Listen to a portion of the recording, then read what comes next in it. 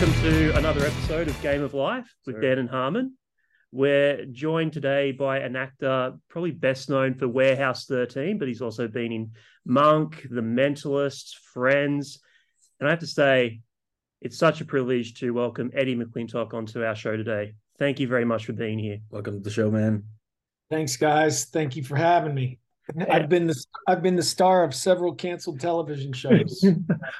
I just have to say, Warehouse 13 for me, that show spoke so highly to me because it was very much, I would sort of liken it to a Saturday morning cartoon for adults. Yeah. Because there was certainly that darker element to the show for sure, which would appeal for adults, but it also could appeal for families as well. It was very accessible to a large age group.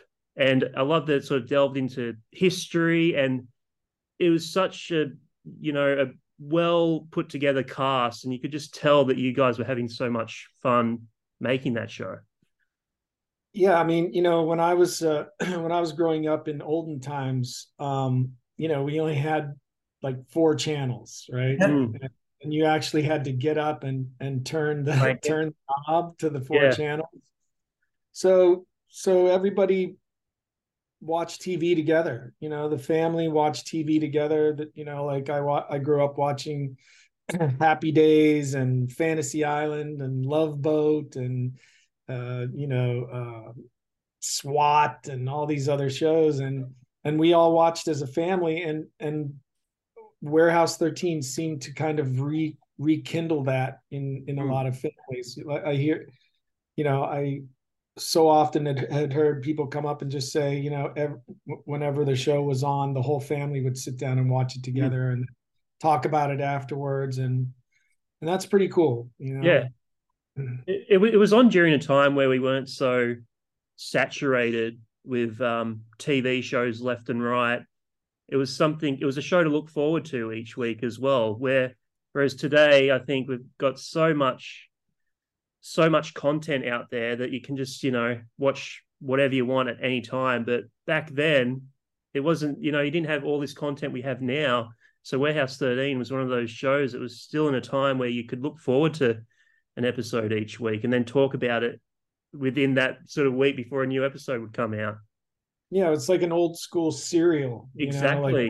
Old school cliffhanger. You couldn't wait to find out what was going to happen next week. You couldn't binge watch everything.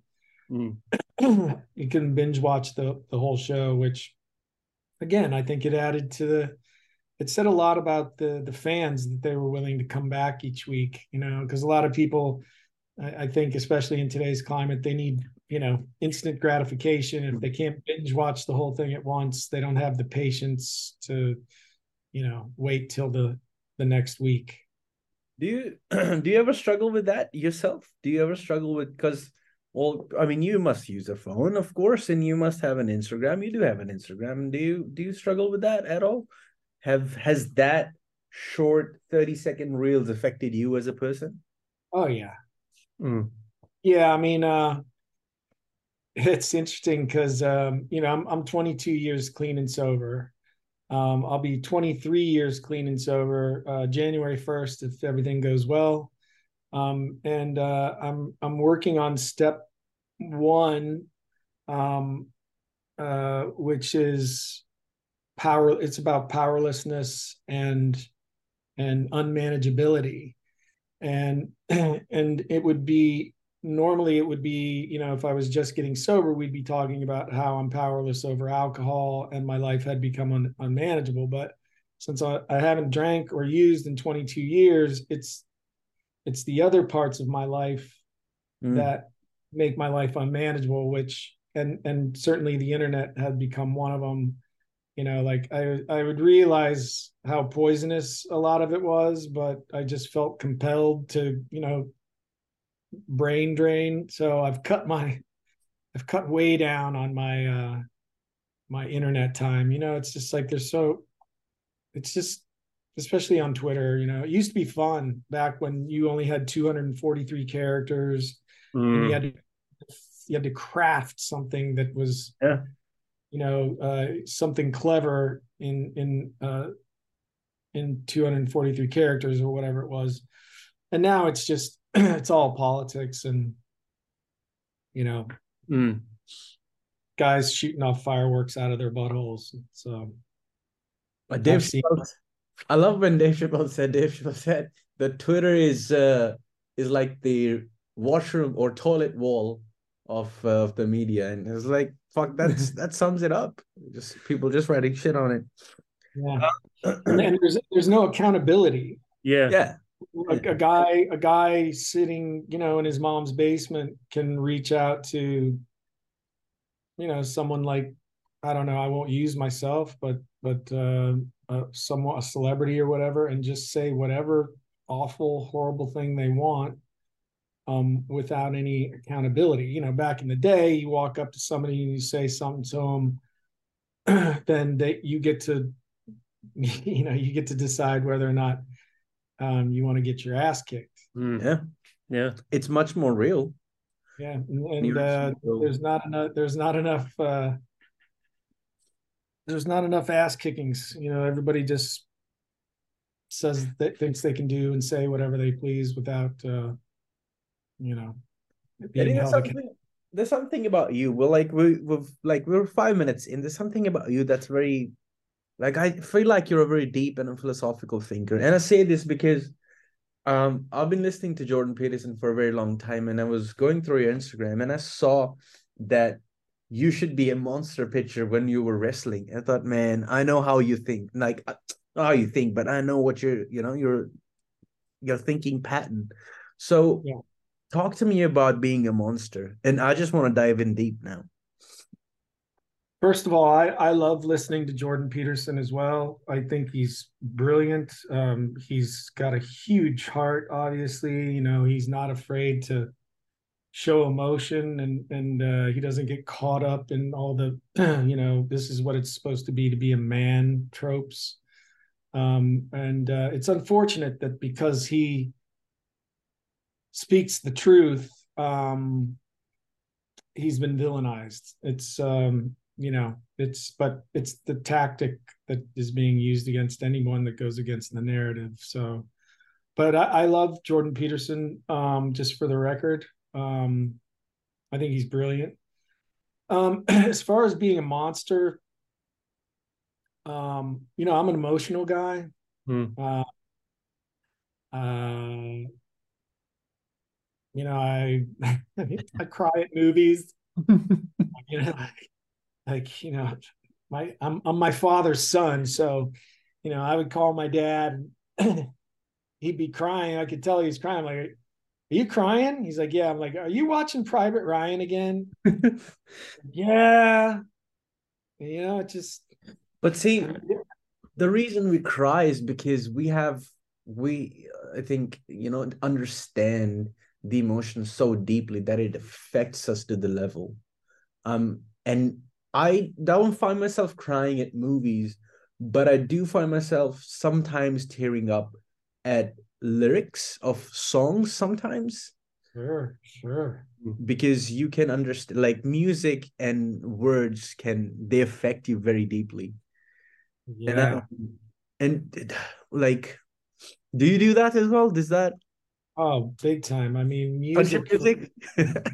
Yeah, for music, for me growing up, again, was like my dad raised me by himself. He was my biggest fan. He certainly had ample opportunities and good reasons to kind of distance himself from me, and because I was a wild kid, man. I was a wild kid. I played football and I wrestled at a very high level, and that kept me alive, I think. Because otherwise I was just, I was a latchkey kid. Excuse me. But yeah, I mean, my dad taught me to appreciate music, and especially now. My dad died not this past March, but the March before, and I had made him this playlist of all his favorite songs, and the last 48 hours of his life, we just Oh man. We listened to the playlist together. He and I and my sister, and we talked about the song and where we were and what it reminded us of, and excuse me. And so, yeah, man, I see music as memory triggers, like, you know, and it reminds me of good times, and it reminds me of times that were hard. So, do you think in life that people don't get to that self-reflective place enough? of course, but Yeah. I think that that's just based on the individual. Some people just don't have the capacity to go there. I think for me, I believe it's probably just a personality trait, you know. But back to being a monster. I'm fiercely loyal to my friends and family, and I'm not I'm not an aggressive person. But if you mess with my people, Yes, sir. you know, I do have the capacity to harm you. As you should. As you should. You should be a monster, and you should learn to control that monster. You know, because if you can't be a monster, then you can't protect yourself or your people. You know, so, you know, especially with wrestling and football and just the, you know, the, you know, I never was in the military. I never went to war, but there's still, I think there's a warrior component in certain people that is just below the surface, you know, and it's always just below the surface for me. You know, I just, I had some guy, at the gym, and, you know, not to toot my own horn, but I'm like one of the nicest guys. Like, I just like, I like to talk to everybody. You know, I think it freaks people out at the gym a little bit because I'm walking around, I'm saying hi to everybody. You know, it's old school, man. It's the way I am. Like, you know, do you need help or whatever? And you know, nowadays people are like, who are you? Why is this stranger danger or whatever? But I was carrying my bag and my towel. I had bought a bunch of stuff in my hand, and I had to sneeze, so I kind of sneezed into my shoulder. Yeah. And this guy, he could have said 1,000 other things than what he said, but he goes, "Hey, did you just sneeze without covering your mouth?" And I was like, how do you respond to that? I was like, "Excuse me?" And he was like, "That's rude." He pressed. And I just went off the planet, you know. I just was like, you know, it's like, say something nice, be nice about it, be polite about it. But, you know, again, people are so used to being able to say whatever they want to say without someone calling them on their shit. And what changed, Eddie? Why do you think, well, how, give me a number. How old do you think that guy would? Let's say he was in his 30s. Like, yeah. When did this transition happen? Well, man, I remember when they started giving out participation trophies. Oh, yeah. And you know, like, the lesson in life, especially in competition, is you learn to win with grace and you learn to lose with grace. And if you take that away from somebody, then they never learn that important lesson. Whether you won, you be graceful. Whether you lose, you be graceful. And you give everybody a participation trophy, and there's no lesson learned. And it's like, you know, it's like a microcosm for life. You know, you know, sometimes, you know, some got to win, some got to lose, and sometimes you win, sometimes you don't, and it's how you deal with that, and how you were raised Yeah. that will prepare you for the losses that come along Mm. and the wins. I come from a country town, so everyone knew each other. So everyone was in each other's lives all the time. So, like you said, you're the person who talks to everyone. We were very much the same way, and you just learn. I think at a young age, you're just respectful of everyone you meet. Of course. Yeah, and I think I think it's based on how we're raised as well, because I've found living in the country, every other country kid I know that now lives in the city has that sort of politeness and that respectfulness towards other people that people in perhaps cities don't have. And I think how you're raised as a child in your childhood also factors into who you are as an adult. And how was it like growing up or being raised by a father? Well, my mom, the world was a little too big for my mom. And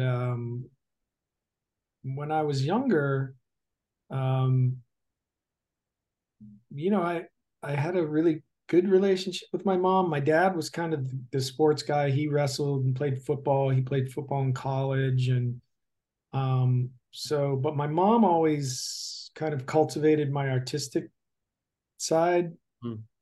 And and then she basically checked out. And my parents separated when I was in 8th grade, and I went to live with my dad, and it was hard. We were living in a 1-bedroom apartment. I was sleeping on the couch every night, which is why I kind of prefer sleeping on the couch now. It means because at the time it was very exciting. We were kind of bachelors, the 2 bachelors, but the thing is, my dad, he didn't know how to cook. But he bought a crock pot, and he read about how to set this up so that he could turn the crock pot on in the morning and set it so that by the time dinner was ready, it would be ready. Mm. And again, that's just kind of that's what happened. He just started to adapt and learn, and he just, man, he just loved me, and he, up to his dying breath. And it's like I said, it was difficult at times because I was an asshole. I I I always got out of trouble because I would do something great on the football field or on the wrestling mat that would get me out of trouble. Like one time my dad found, I don't know, he found like joints in my room or something, and he was so furious with me, and I went off to school. And then that night we played Jackson, which was a big rival for us to go to the playoffs. And in the first quarter, the quarterback was rolling out to the left, and I played monster back, so I would go to the weak side. And I mean, I crushed him. I just destroyed him and then planted him in the ground, and he never came back in the game after that, and we won. And when I walked over the sidelines after the game, my dad, who had had a mustache every day of his life, his mustache was gone. Right. And I was like, what happened? Where's your mustache? And he was like, you pissed me off. I was so pissed off this morning that when I was shaving, I took a big chunk out of my mustache. so I had to shave the whole thing off. You asshole. And then everything was kind of forgotten, so he just, like I said, because he was concerned about me coming out of college. I did graduate from college.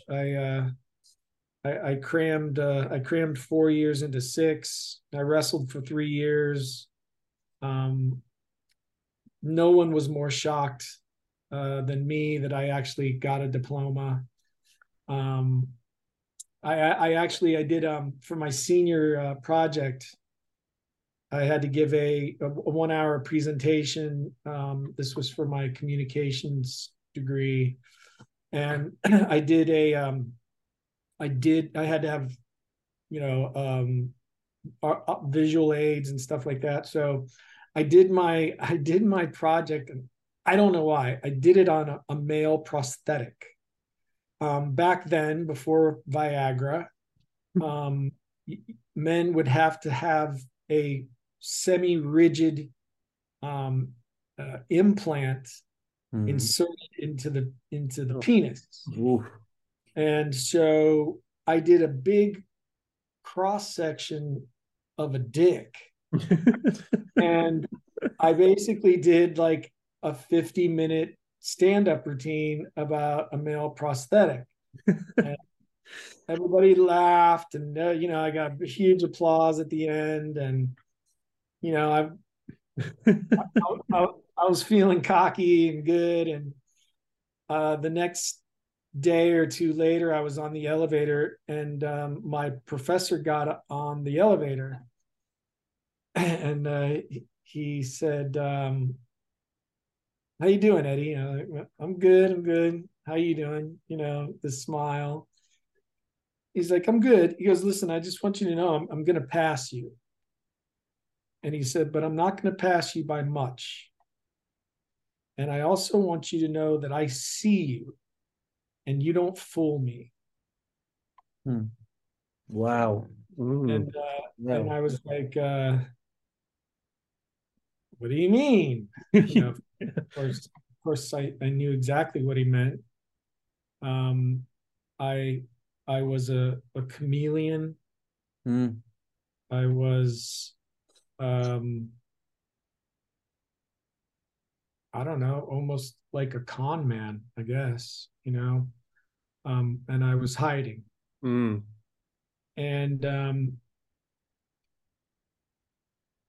years later, Wright State University, where I graduated, asked me to come back and host $100 million fundraiser that was associated with Tom Hanks, a black tie event.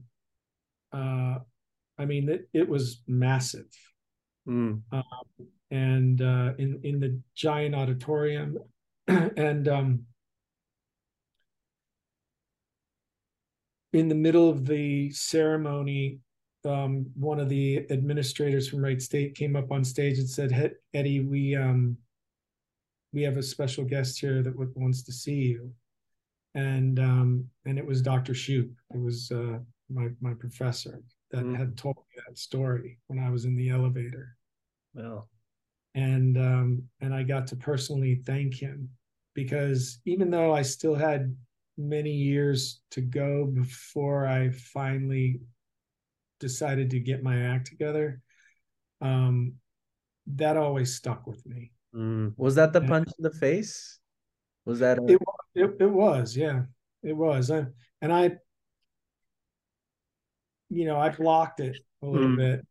It was, you know, I blocked it for a while, and then, you know, realized that he was a little bit smarter than I was. or wiser as well? Eddie, Both. if we flip this, you being raised by a father, and I think I was in the same boat. I was raised by my mom. And how do you think your personality would have differed, or how different you would have been if you were raised by a mother? Well, if I had been raised by a sane mother, I think I would have been okay. But just my mom was incapable. So if I would have stayed with my mom, I think, I don't know if I'd be here. You know, my mom, she always loved me. You know, it wasn't that she didn't love me. She just couldn't, like I said, the world was too big. She just couldn't deal with the world. So and then especially after the separation and divorce of my parents, she just receded into herself. So how did So your sorry, go ahead. how did your dad fill up that emotional side of a mother and having that strong male figure in your life as a father? Was he able to do that? Well, my dad was the kind of guy, we always hugged, we always kissed, we always were very, affectionate. He always told me that he loved me. So, even though he was a tough dude and a big guy, and um, he still was able to access Mm, that part of yeah. who he was without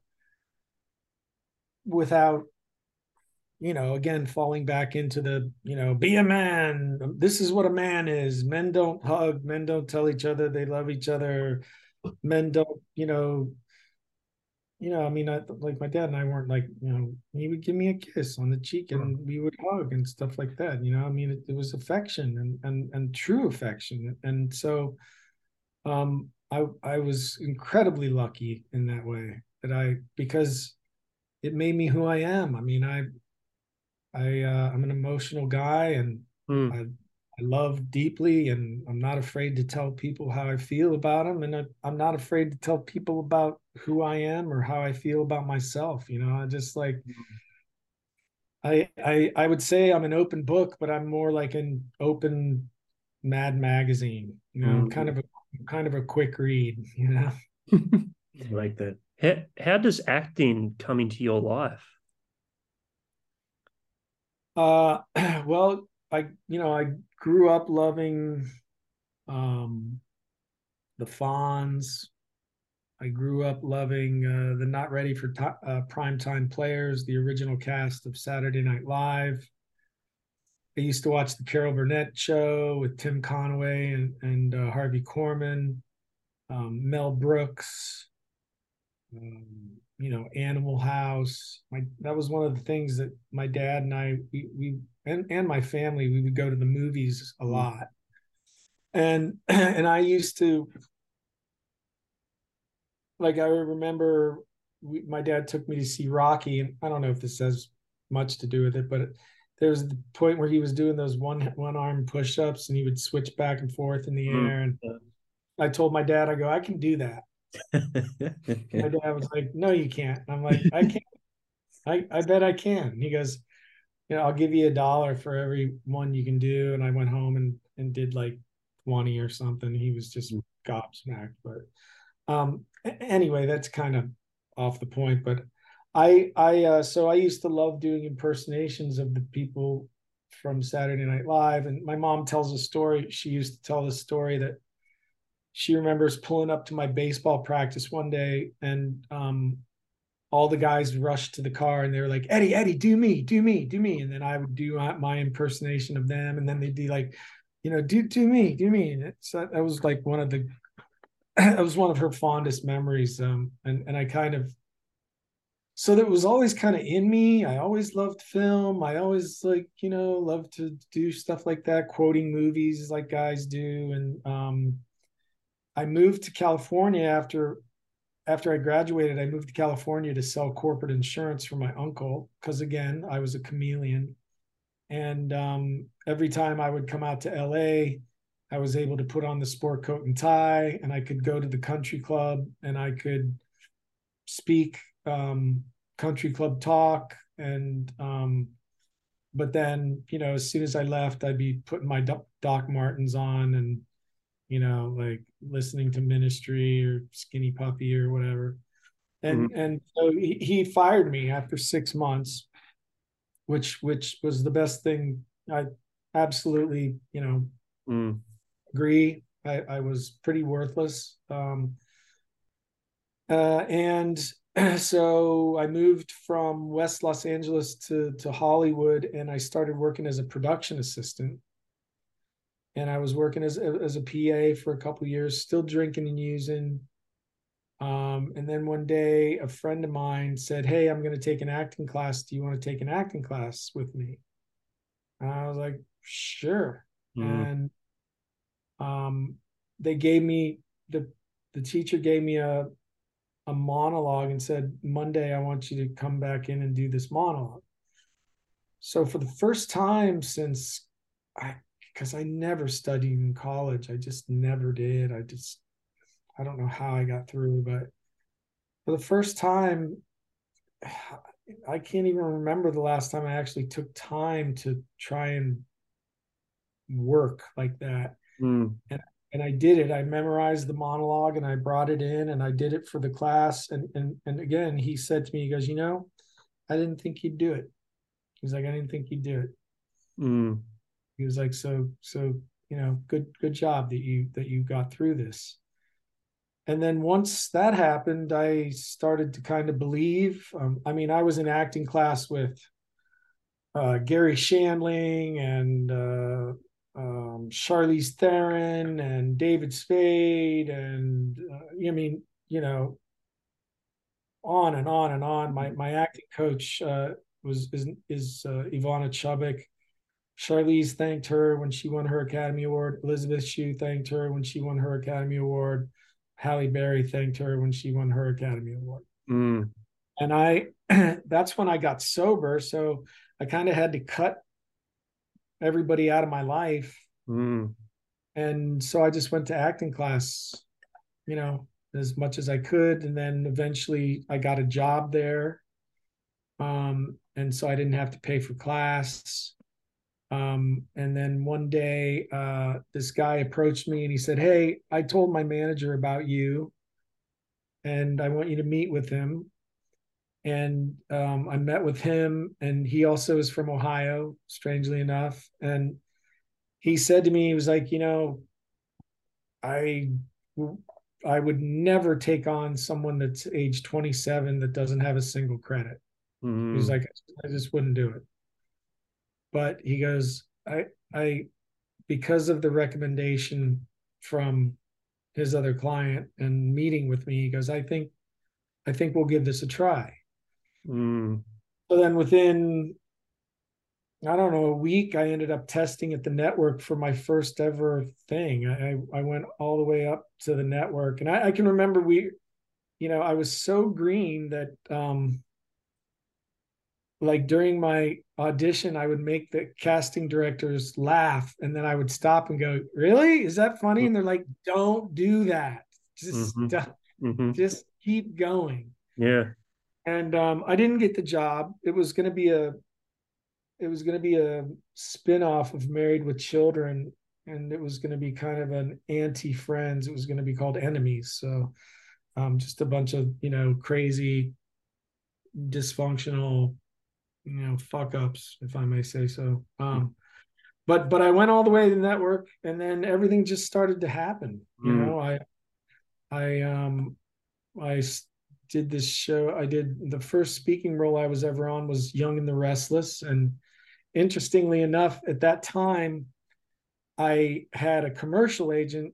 And that's really where I got my start. I got a commercial agent, and I booked 2 Coors Light commercials. Ironically, I'd just gotten sober, but now I'm selling beer. And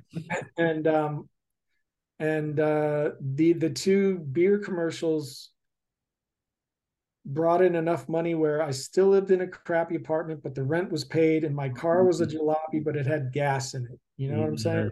Yeah. And so my first real audition was for Young and the Restless, and my agent was like, okay, but you have to dance. And I'm like, dude, no. I was like, no one on the planet wants to see me dance.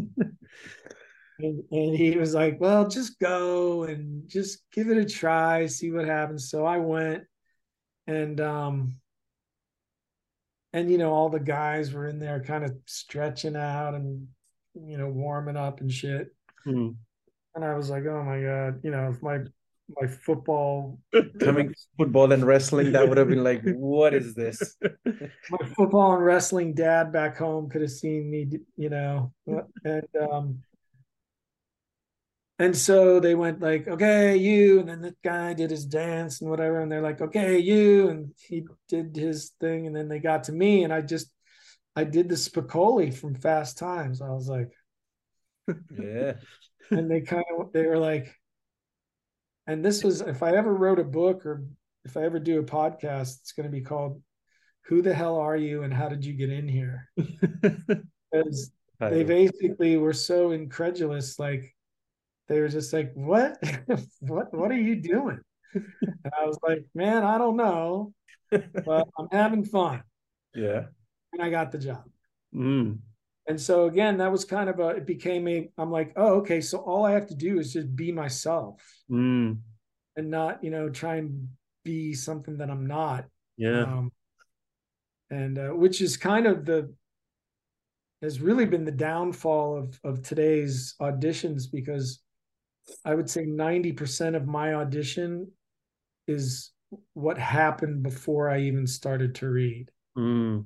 Me being able to walk in the room, sit down with these people, talk to them, because when you walk into a room like that, they're going, I could potentially have to spend the next 10 years of my life with this person. Mm. Yeah. If the series goes on and on and on. Mm.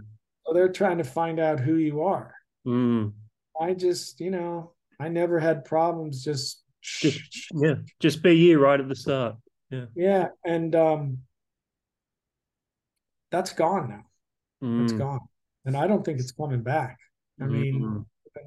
now it's all on tape. You don't meet with them at all. And really they have you slate. So you can't small talk. There's Mm. nothing to, I mean, you can kind of force something in there, I guess, but still, man, for me, it's not organic, Yeah. And it's a shame. It's a shame. And it has affected I mean, besides the fact that I'm an old straight white male, um, it has really impacted my career. Well, the connection is lost if you're just doing it over a Zoom or what have you. The connection is wiped away. There's no sort of personal connection there with the person that you're in the room with, because you're not in the room. Right. Yeah. And You're and another number, essentially. Yeah. it's not even a Zoom call. It's not Yeah. even a Zoom call. Just on It's tape. Yeah. put yourself on tape. So at least in a Zoom call, you could still Yeah. Interact. something. I mean, and Yeah, you don't even know if they're watching your whole audition. They could just be, yeah, exactly. bored after a minute. Yeah. Yeah. Eddie, you touched on how you were using, and then you started this acting class, and then you just switched, and then you decided to be sober.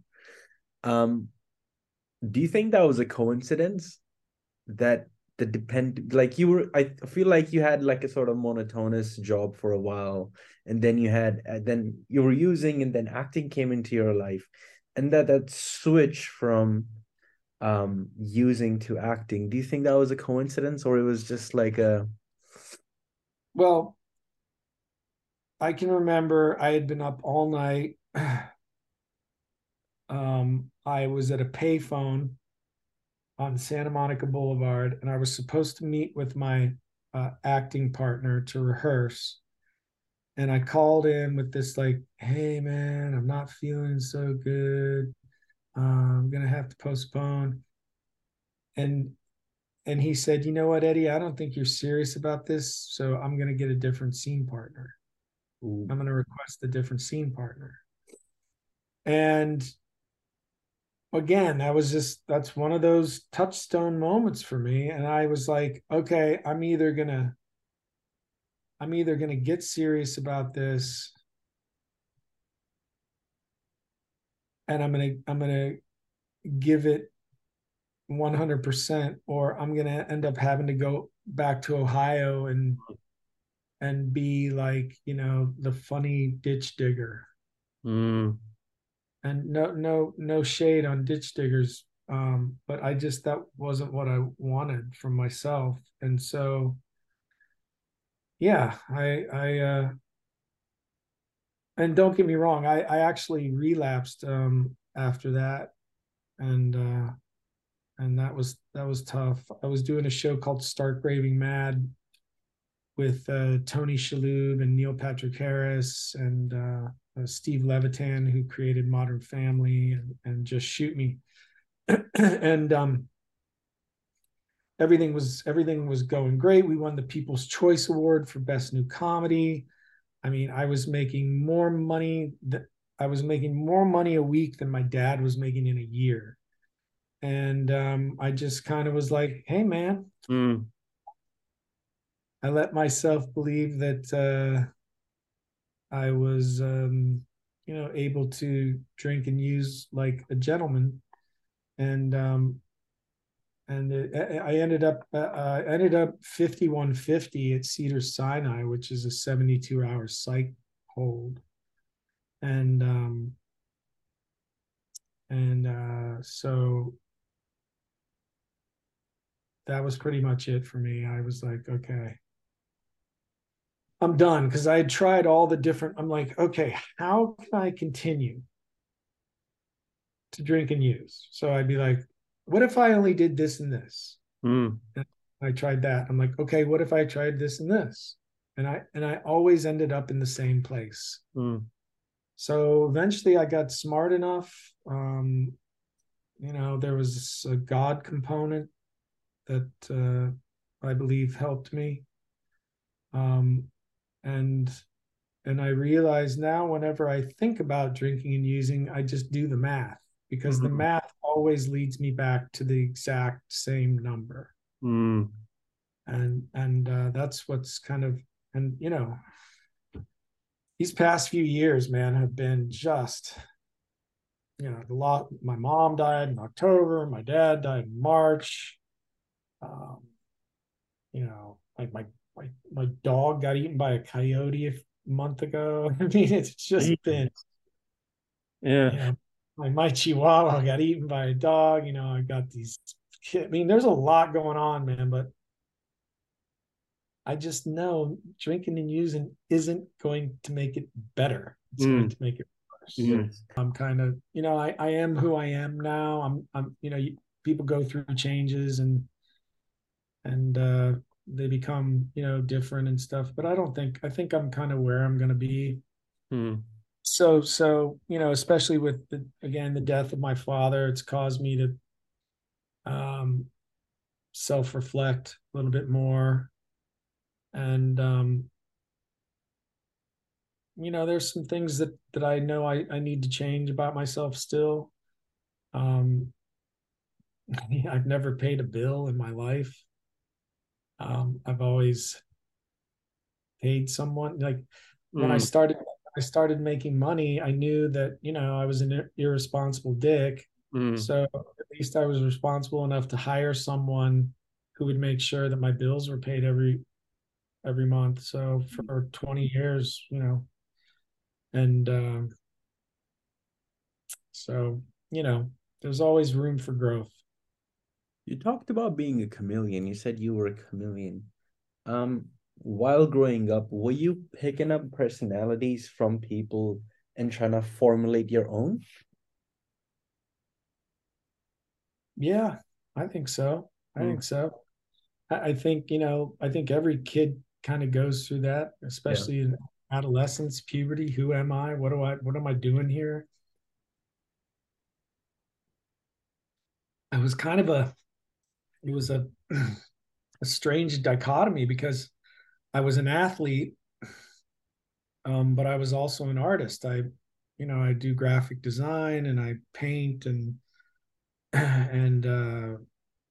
so, it's like back then you're either a jock or you go to the Creative Arts Center with all the artsy fartsies. And so I was like, I don't know, who am I?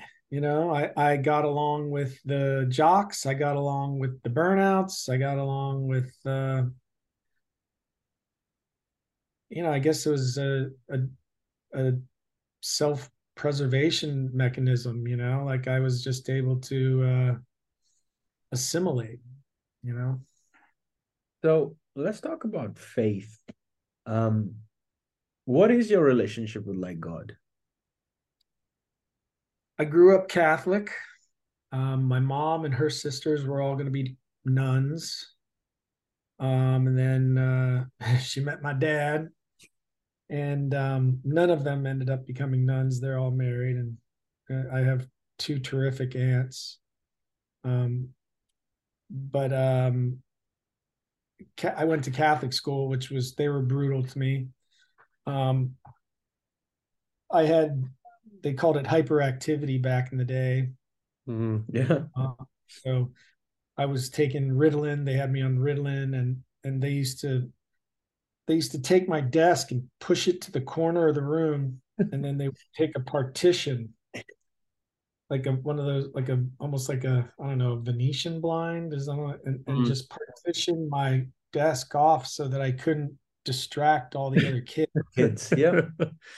So, I kind of was labeled a bad kid.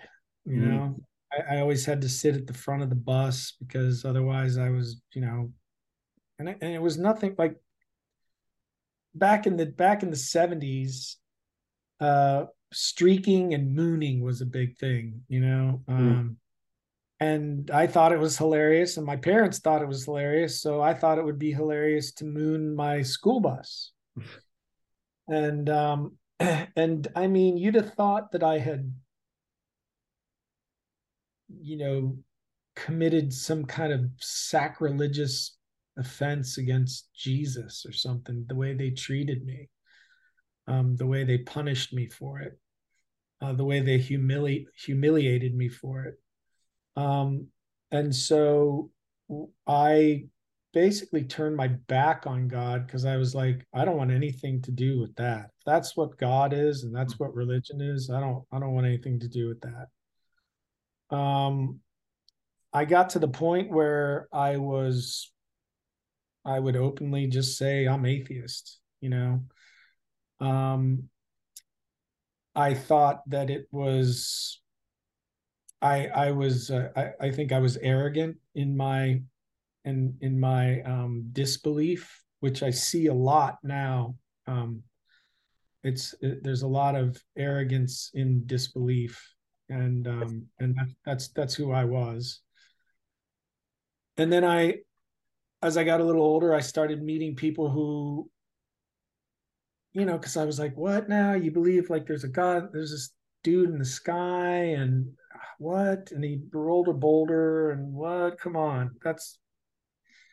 But then, I started to meet people who were very intelligent and had faith.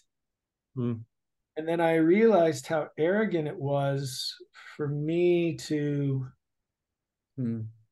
I think it takes more effort to believe in absolutely nothing as an atheist than to be open to the possibility that there's something. Yeah. And then, a few years ago when my work started to dry up, I called Dean Cain. Dean Cain is do you know Dean? Do you know who Dean Cain is? Yeah, Superman. Yeah. And I was like, Dean, I know you do these like out of Hollywood films. Do you think you could help me meet somebody? And Dean put me in contact with a guy, the owner of JC Films, and it's not Jason. It's not Jesus Christ Films. It's Jason Campbell Films. And I met with Jason, and he was like, "Yeah, come out. Let's see what we can do." And but the films are Christian. They're Christian based, but they don't they don't club you over the head with dogma. They're just good, like, moral plays. And I mean, there's a faith component, but it's not, no one's speaking in tongues and saying things like, if you're gay, you're going to burn in hell, and if you don't do this, this is going to happen to you. There's none of that. And I wouldn't do that. I don't want to be a part of that. So the people that I met there were just like, I just love these people, man. I mean, they're just the most caring, giving people. And And then when my father died, the last couple years of my dad's life, he would say that he was praying for me, and that was new.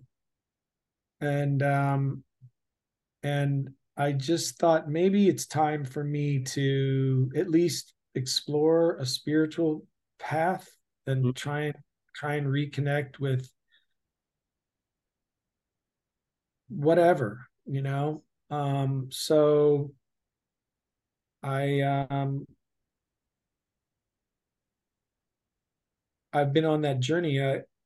So here's the thing: when here's was kind of the seminal moment was when my dad was dying. The last 12 hours was just horrific. I mean, it was awful. And when he finally passed, the nurse, the hospice nurses said, don't worry, your dad is still with you. Your dad is still, you'll still be able to talk to your dad. He still hears you. And I wanted to believe that that was true. And so I started, contemplating that possibility. And even if it, there's this saying in AA, fake it till you make it, so like just keep saying the words until you believe them, basically, right? So 2 nights before he died, my dad and I were sitting alone in his room, and we were watching the basketball March Madness, and the lights were out, but I could see my dad's face from the light of the TV.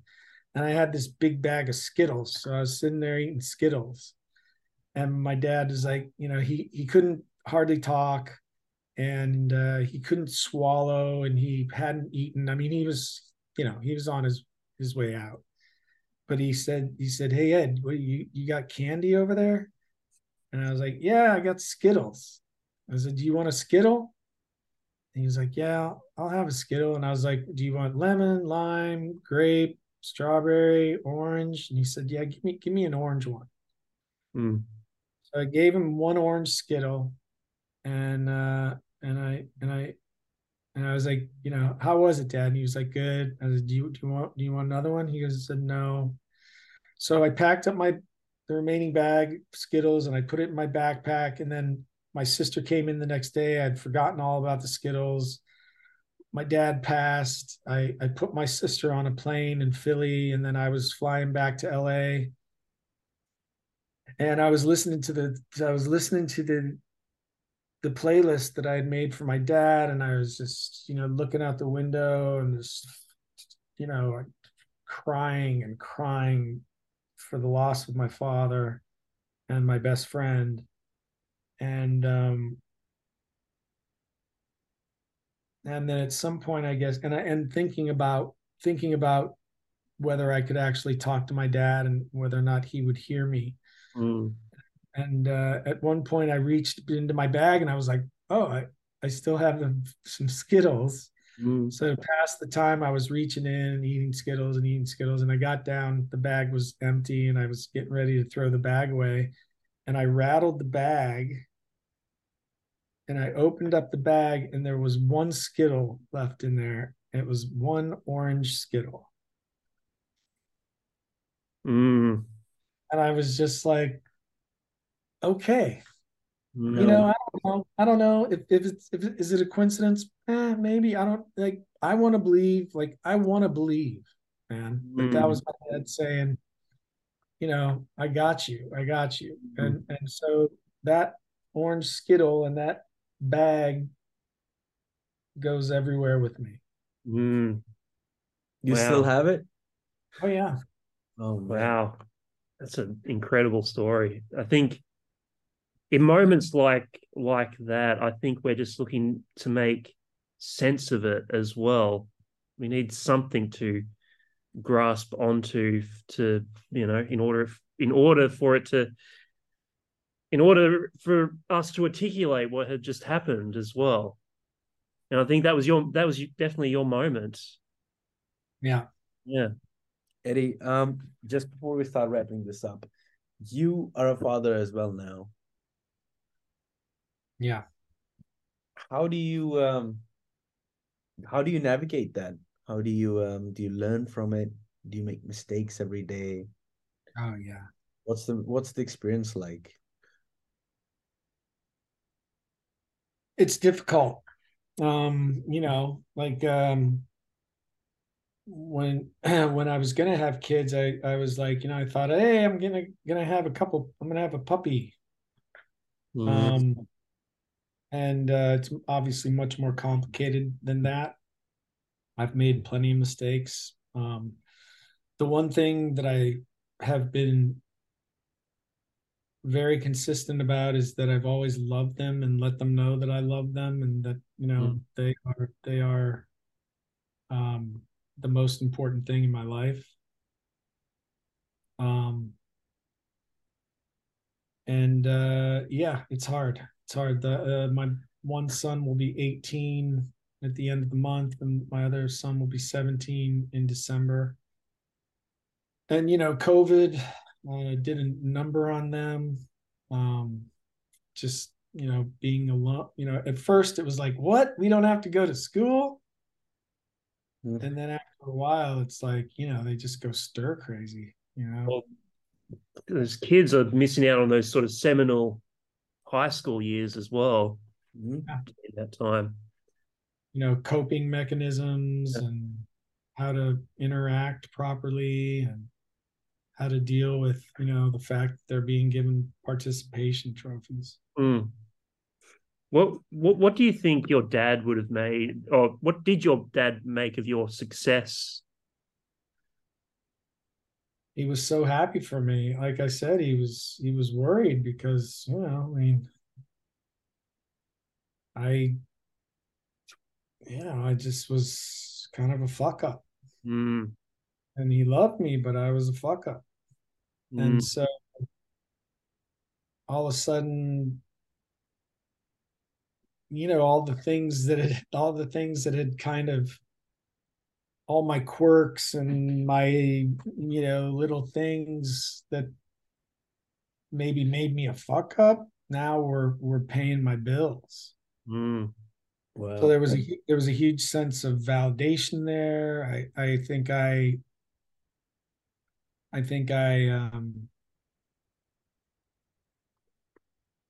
I measured my self-esteem by the level of success I had. Um, and he was proud of me. He was mm, proud of me. I mean, I flew him around different parts of the country and came to visit me on the set of Warehouse 13, and he saw me do sitcoms, and he got to meet some people that he never thought he would get to meet. He was very excited about, and like I said, he was my biggest fan. mm. He was my biggest fan. You're 56 now, which is, you look great, by the way, for someone who's 56. I have to just say that. What would you tell your younger self? Uh, let's say so. Dan's 32. I'm 25. So let's say 26 or 27, Eddie.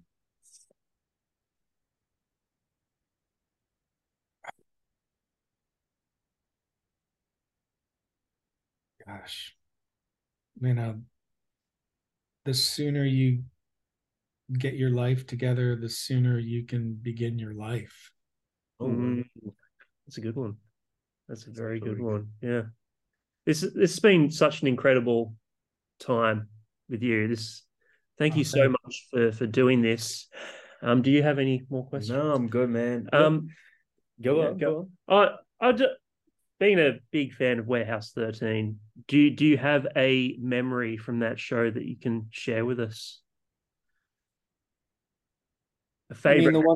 the one that comes to mind the most often is in the last episode when Pete puts his hand on the table, Mm. um, and and uh, and he says, my best moments here were all of it, all Mm. the time that I got to spend here and spend with you. Mm. And before we shot that, our director and executive producer, Jack Kenny, came up to me and he whispered in his ear, and he's like, now remember, you'll probably never see any of these people again. And and I just started crying. Yeah. Because like, again, here I was this wrestler Mm. fuck up from Ohio who somehow ended up being the star of a show in Hollywood that cost like $3 million an episode. Yeah. And I was so proud of myself Mm. for having come that far. And the loss of that, Mm. the loss of that really it did a number on me. It was hard. Um, um, but yeah, that moment for me, because that was me just telling the truth. That was Eddie. That was, not to speak about Mm. myself in the third person, but that was me being as honest and truthful as I could ever be. That show had such a authenticity to it, just in terms of the actors who were playing those roles and the writing that went into it and the sort of time it took to make and create those shows. There's an authenticness about it that I think it's rare to find. Yeah, Saul used to say we had lightning in a bottle. Mm. Wow. Yeah. Lightning in a bottle. I like that. Well, Eddie, this has been amazing. So you're such a deep thinker and you're very considerate with your answers, and we just loved having you on the show. Thank you so much for doing this. Absolutely. It was my pleasure. And anytime you want to do it again, let me know. Please, of course. I want to say something just before we wrap this up, and this might be off record. I'm deeply unsatisfied by finishing this podcast because I want to go 2 more hours just picking your minds and just talking just philosophical shit. Yeah. And just I relate to you a lot because like this Jordan Peterson, what you said, you being a philosophical thinker, you said you were a chameleon. And I think I'm in that stage of my life. I'm 25. I'm still figuring out where I'm headed and where I'm going and trying to, align who I am and what my personality is. So Right. maybe I related to your story, but we're definitely doing this again. We're gonna hit you up and we're gonna talk more about this, man. That would be fantastic.